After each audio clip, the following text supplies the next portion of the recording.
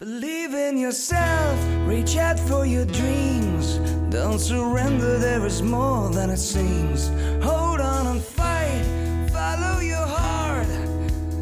This is your way, life is what you make of it. Hi, this is Dr. Joe Luciani welcoming you to another session of self-coaching, where real-life emotional struggle, whether it's depression, anxiety, relationship conflict, losing weight, or simply handling life's challenges are all addressed, teaching you to become your own best coach. Welcome back. Another week, another podcast. And today I want to talk about something that's, I think, rather interesting to me, and that is the fact that therapy is just not for everybody.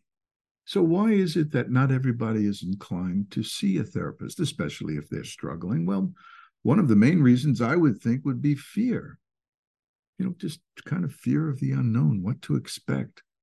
I remember speaking to someone at a party once and about therapy. And they told me, look, I don't want to ever go to therapy because I don't want to have to blame my mother. So you see, we have these preconceived notions. And in this case, the Oedipal notion that we have to look back and find out the faults of our parents in order to go through the process. Or maybe it's just the stigma, the stigma of being in therapy, albeit that stigma is very reduced compared to when I grew up in the 50s. Back then, if you were, as they called it then, if you had a nervous breakdown, and I still hear people using that today, yeah, she had a nervous breakdown. The nerves break down, I guess. I don't know what that means. But anyway, back then, if you had a nervous breakdown, you were told, and I was told, that the men in the white coats come and take you away. Now, here I am. I'm a 5, 6, 7-year-old child. And I'll be damned. I don't want the guys in white coats coming to get me. But I didn't know why they would come. I mean, I didn't know, how do you get a nervous breakdown? How do you catch a nervous breakdown? So I was a little bit intimidated by the concept. I mean, it didn't ruin my childhood, but it was in the ethers of my mind. And even the cartoons, I remember watching the cartoons, and then more than one, where the guy in the white coat comes with a big butterfly net and they snatch you up and they bring you to that place, the place called the insane asylum. Ominous, right? So I grew up, of course, with just dire and dour kind of associations to all things therapy and white coats, to be frank. But it wasn't, these things were kind of articulated and enhanced by some of the media of the time. One of the earlier ones, and I guess it was in the 40s. I believe it was David Niven. It was called The Snake Pit, about a mental hospital. And later on, we had One Flew Over the Cuckoo's Nest with Jack Nicholson, a horrific movie about things going awry in a psychiatric facility. I mean, what about you? I mean, I know that things have changed and we are in an enlightened era as opposed to the pre-enlightened era that I grew up in. But what about you? If you hear someone's in therapy, do you think differently about them? Do you feel, and kind of feel like, oh, well, something's awry here. They're not, quote, normal. Do you ever get to that point? I used to feel that way. I have to be honest.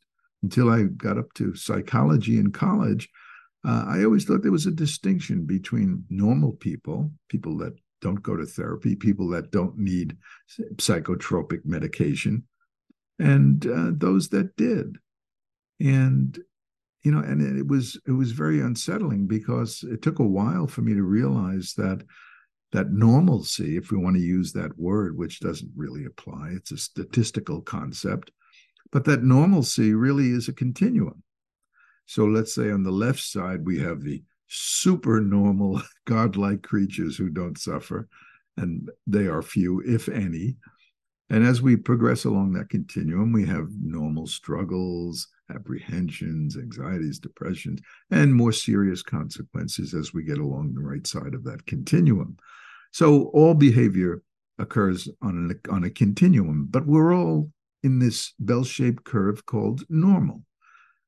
So get rid of the pre-existing notions you may have that people who suffer or people who go to therapy are different from you. They're not. And sometimes they are much healthier than you might be. I'm just saying, okay. But as I said, things have changed, and that's a good thing. So I think nowadays it has become, well, I would have to say psychology is ascendant at this time. Celebrities brag about their therapy and their therapist and psychotropic medication. Well, it's become commonplace. I mean, who hasn't heard of Xanax, Ativan, Zoloft, and of course the granddaddy Prozac? Although there were tricyclics before that, and who knows what was before that, before my time, let's put it that way. But we are all now much more comfortable with the concept of therapy. And I think less and less do we stigmatize anyone going to therapy. And hopefully, that is almost extinguished because therapy nowadays is seen as constructive. You bring an automobile to the gas station if it has a rattle or something going awry in the engine. And the mechanic does what has to be taken care of. Therapy is addressing problems instead of living with problems. So absolutely, therapy has come out of the dark ages. This is a good thing. And for many, thanks to insurance plans, it's become quite affordable. It is not just for an elite class of celebrities. But as I started out saying, it may not be for everyone.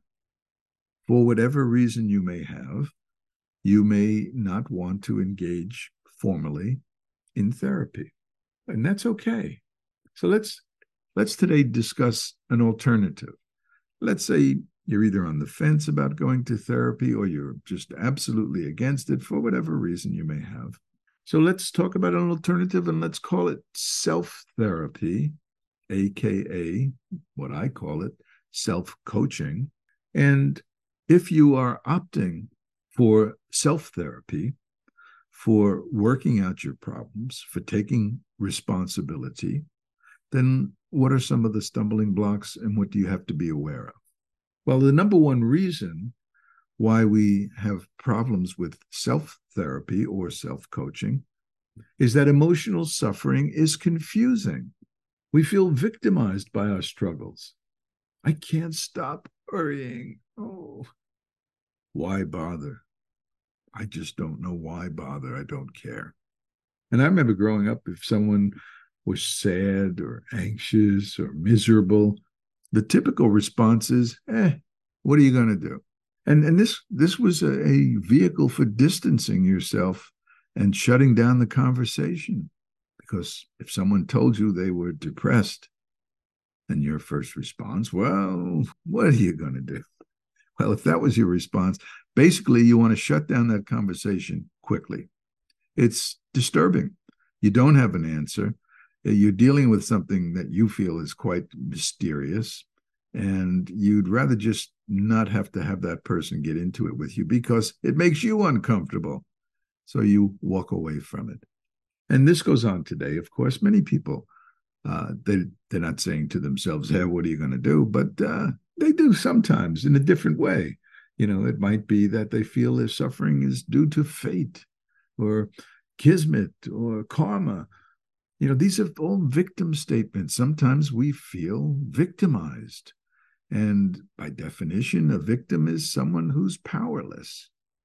So when you feel powerless and victimized, of course, then your struggles are out of your control because you're a victim of these problems and victims have no power. So there's nothing you can do about it.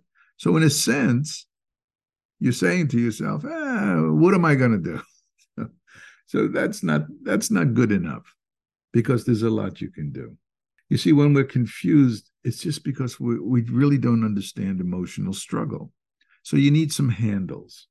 It's like a riddle, right? We all know riddles, and they can be very confusing until you get the punchline. So let me ask you a riddle. How much dirt is there in a hole that measures 2 feet by 3 feet by 4 feet? Okay, now mull that around in your head, right? You're getting confused? Yeah, because the answer to that riddle is there is no dirt because it's a hole. So it makes sense once you make sense of it. So sometimes, like a riddle, we get confused. We just don't know the simple answer that solves the riddle. And that's what our own emotional struggle is all about. It's really not that complex. It isn't rocket science, but it is confusing. And we don't have a simple answer to the riddle of why we suffer. So the simple answer, and I call it simple because understanding it isn't simple, applying it is not so simple, because that takes courage, tenacity, determination. But if you have the format, if you have what you need to do, and you're hell-bent on self-therapy or self-coaching, then you do need to know the tools that you need to have. Once you have those tools, then maybe you'll feel a bit less victimized and a bit more likely to try to use those tools to extricate yourself from your own confusion, from the riddle, the emotional riddle that has become your life. So in order to tap into what we may call your empowered self, there are 3 things. You have to understand insecurity. You have to understand the nature of habits. And you have to understand how we feed or starve habits. Now, essentially, that's the tools that you need in your toolbox. When I work with patients, those are the tools, the 3 tools I use. First, I start out with the fact that they need to understand the nature of insecurity. Insecurity is the beginning. It's the prima materia. It's the base stuff that everything else comes out of. Everyone has some degree of insecurity. Again, it's that continuum. We all have some insecurity. No one grows up in a perfect world. No one has perfect parents. So to some degree, we have some insecurity. Insecurity is synonymous with feelings of vulnerability, feelings of being unsafe. And human beings abhor being unsafe. It's our survival instincts. We don't like to feel that sense of loss of control. So when we feel vulnerable, what's the first thing we do? Well, we try to gain control. So as our developmental years progress, if there is a significant amount of insecurity, we start to develop defensive maneuvers to compensate, to make us feel more balanced, more in control, less out of control. So that insecurity is a stressor. When you feel vulnerable, you feel stressed. No one likes to feel vulnerable, out of control. So we start to find ways to insulate ourselves from our own insecurities. And we develop what I call habits of control. Worry is probably the most obvious. We worry because we're trying to anticipate chaos. We're trying to anticipate what's coming around the corner. And my definition of worry is that it's an anticipation of chaos that may or may not come.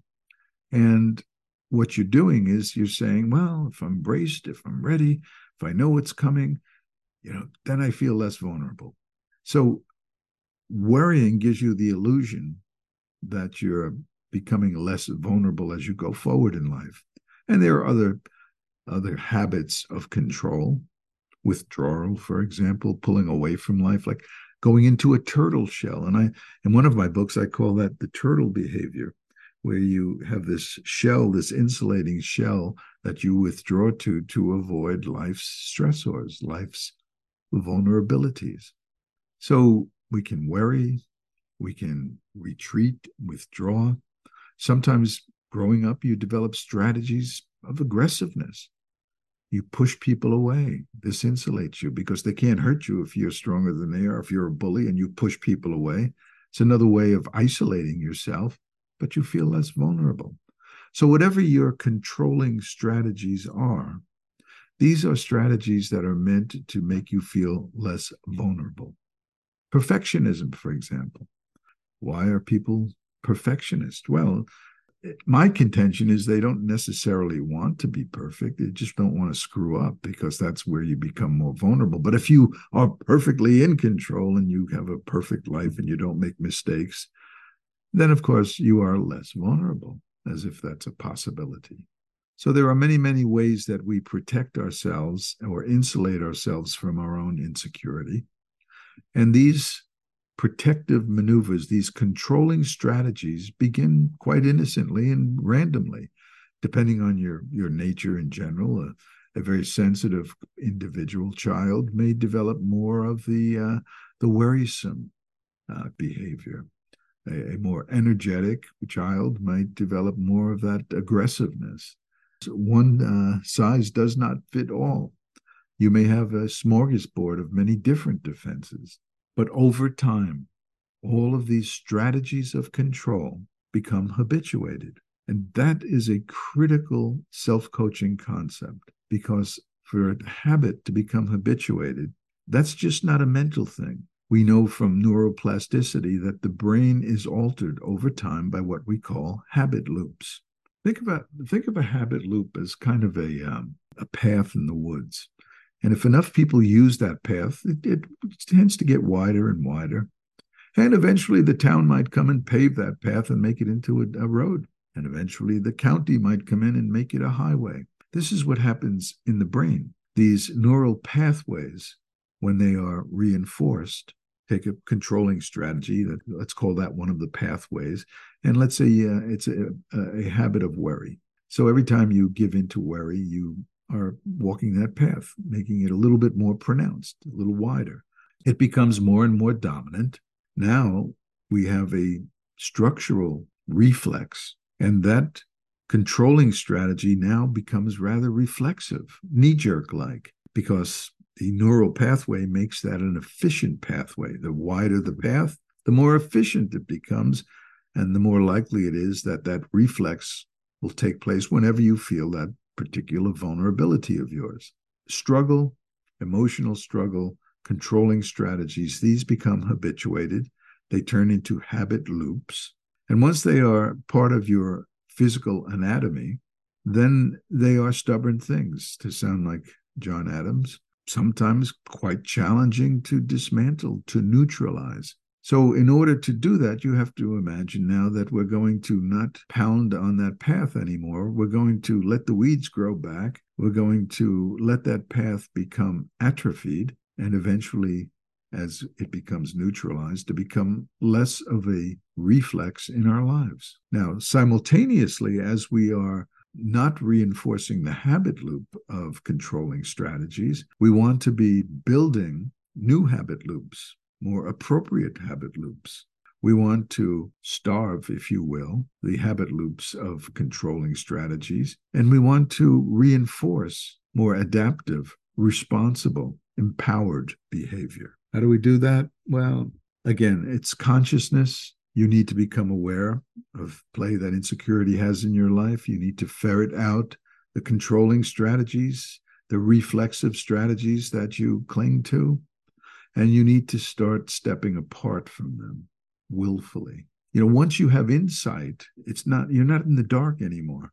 When you find yourself withdrawing because of fear, anxiety, negativity, you need to stand up to that. And you need to realize that you're not going to reinforce an old destructive habit. And little by little, you tend to shut down that path. It may feel risky to just let go of a certain ruminative worry, but take the risk.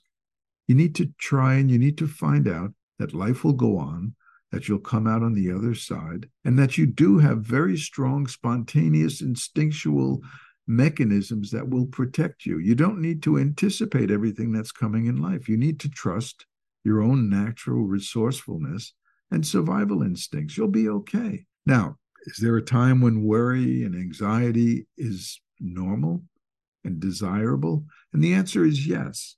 And we do have to differentiate between, now here's an important word, between neurotic worry, anticipation, anxiety, and what we might call very loosely normal or appropriate worry, anxiety, etc., anticipation. What's the difference? Well, if you hear a news report that your area is in for about a 15-inch rainfall and you're in low-lying areas, well, you may worry about that. And worry is an anticipation. It's a projection into the future of insecurity. But it's understandable. You should be insecure if 15 inches of rain is about to fall on top of you. So you need to make some adjustments. You need to either get to high ground, you need to put out sandbags, whatever you do, but you need to realize that that kind of worry and anticipation is fortifying you to take action. The worrisome anticipatory thoughts that are connected to this imminent storm, well, that's prudent because it protects you, literally. Whereas projections of insecurity, what if she says no? What if I don't get that job? Well, these aren't making you more fortified and safer. They're more or less making you more stressed and neurotic. These are things that may never happen. Now, you could argue that the storm may never happen, but chances are, if you know there's imminent danger and you respond to that with some anticipatory worry or anxiety, that's a good thing. It's prudent. And I think our species are geared to have some of that in our repertoire, to worry about things that could eat us and do us harm, saber-toothed tigers, for example. So we're wired to have some anxieties, to worry about certain things, but it's when it switches over to projections of insecurity, the what ifs, the myths of our powerlessness, because then we see danger in safe places. And that is what neurosis is all about. And that's why we defend ourselves, and that's why we develop controlling strategies, because we don't have a foundation of self-trust. With self-trust, you're willing to take some risks. Now, how do you get to self-trust? Well, first of all, you realize that breaking habits, well, that gives you the ability to start leaning more on your true self, your true sense of empowerment, and not be victimized by neurotic projections. So once you have the tools and the format, then you have to risk finding out that you can handle life bit by bit, little by little. We're breaking habits. We're not reinforcing old reflexive habits of the past. And I call these the child reflexes because they often have a child quality to them. Oh, no, I can't do this. It's too hard. So we're breaking those patterns. And you need to look for the doubts, the fears, the negative. Those are the tip-offs that you're feeding the habit of insecurity. And you're moving further away from self-trust. Self-trust is the answer. With self-trust, that doesn't mean you eliminate life's problems. That doesn't mean you never have stress or some anxieties or some worries in your life. But it does mean that you're not going to add neurotic worries and insecurities to your life. And it's the neurotic projections that make you feel crazy. So if you want to avoid the guys in the white coat coming with that big butterfly net, then you got to realize you need tools. So if you have the tools and you know how to not feed or starve the habits of insecurity, and you're starting to break some of those go-to controlling strategies, because, the only reason you have to control life is because you don't trust that you can handle life. And if you don't trust you can handle life, you're going to rely on controlling life, which in itself is a myth. It's like trying to control the ocean. You build your sandcastle and you're trying to build the walls around it, but the ocean's going to eventually take over. You don't control life. You manage it. And that's important. When you decide consciously or unconsciously that you're going to make an exception, you're going to control life, you're going to control fate, well, you're asking for trouble, neurotic trouble. When I work with people I see in therapy, I'm trying to give them these same tools. I'm trying to help them become more conscious of how they're feeding or starving the habits that are putting them in this neurotic spiral. I try to coach them to fight the good fight, to become more actively conscious of not yielding to the powerlessness that they feel. Now, therapy has an advantage because initially you can lean on the therapist and have a sense of feeling somewhat protected. So it kind of lightens the load. But a good therapist, a good psychologist knows that you don't want to foster that dependency because ultimately you want that to go back to the person.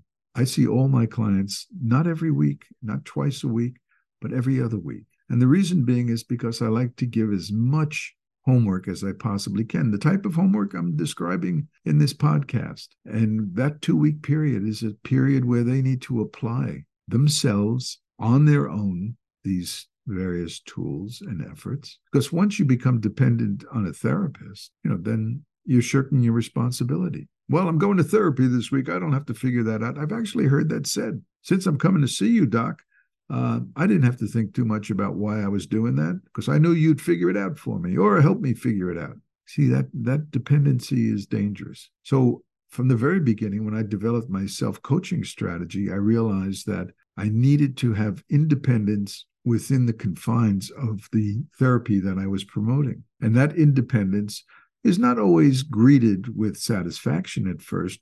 What do you mean you can only see me every other week? Sometimes it's important to point out that therapy is a mutual responsibility, ultimately culminating in the individual responsibility of you, the person in therapy.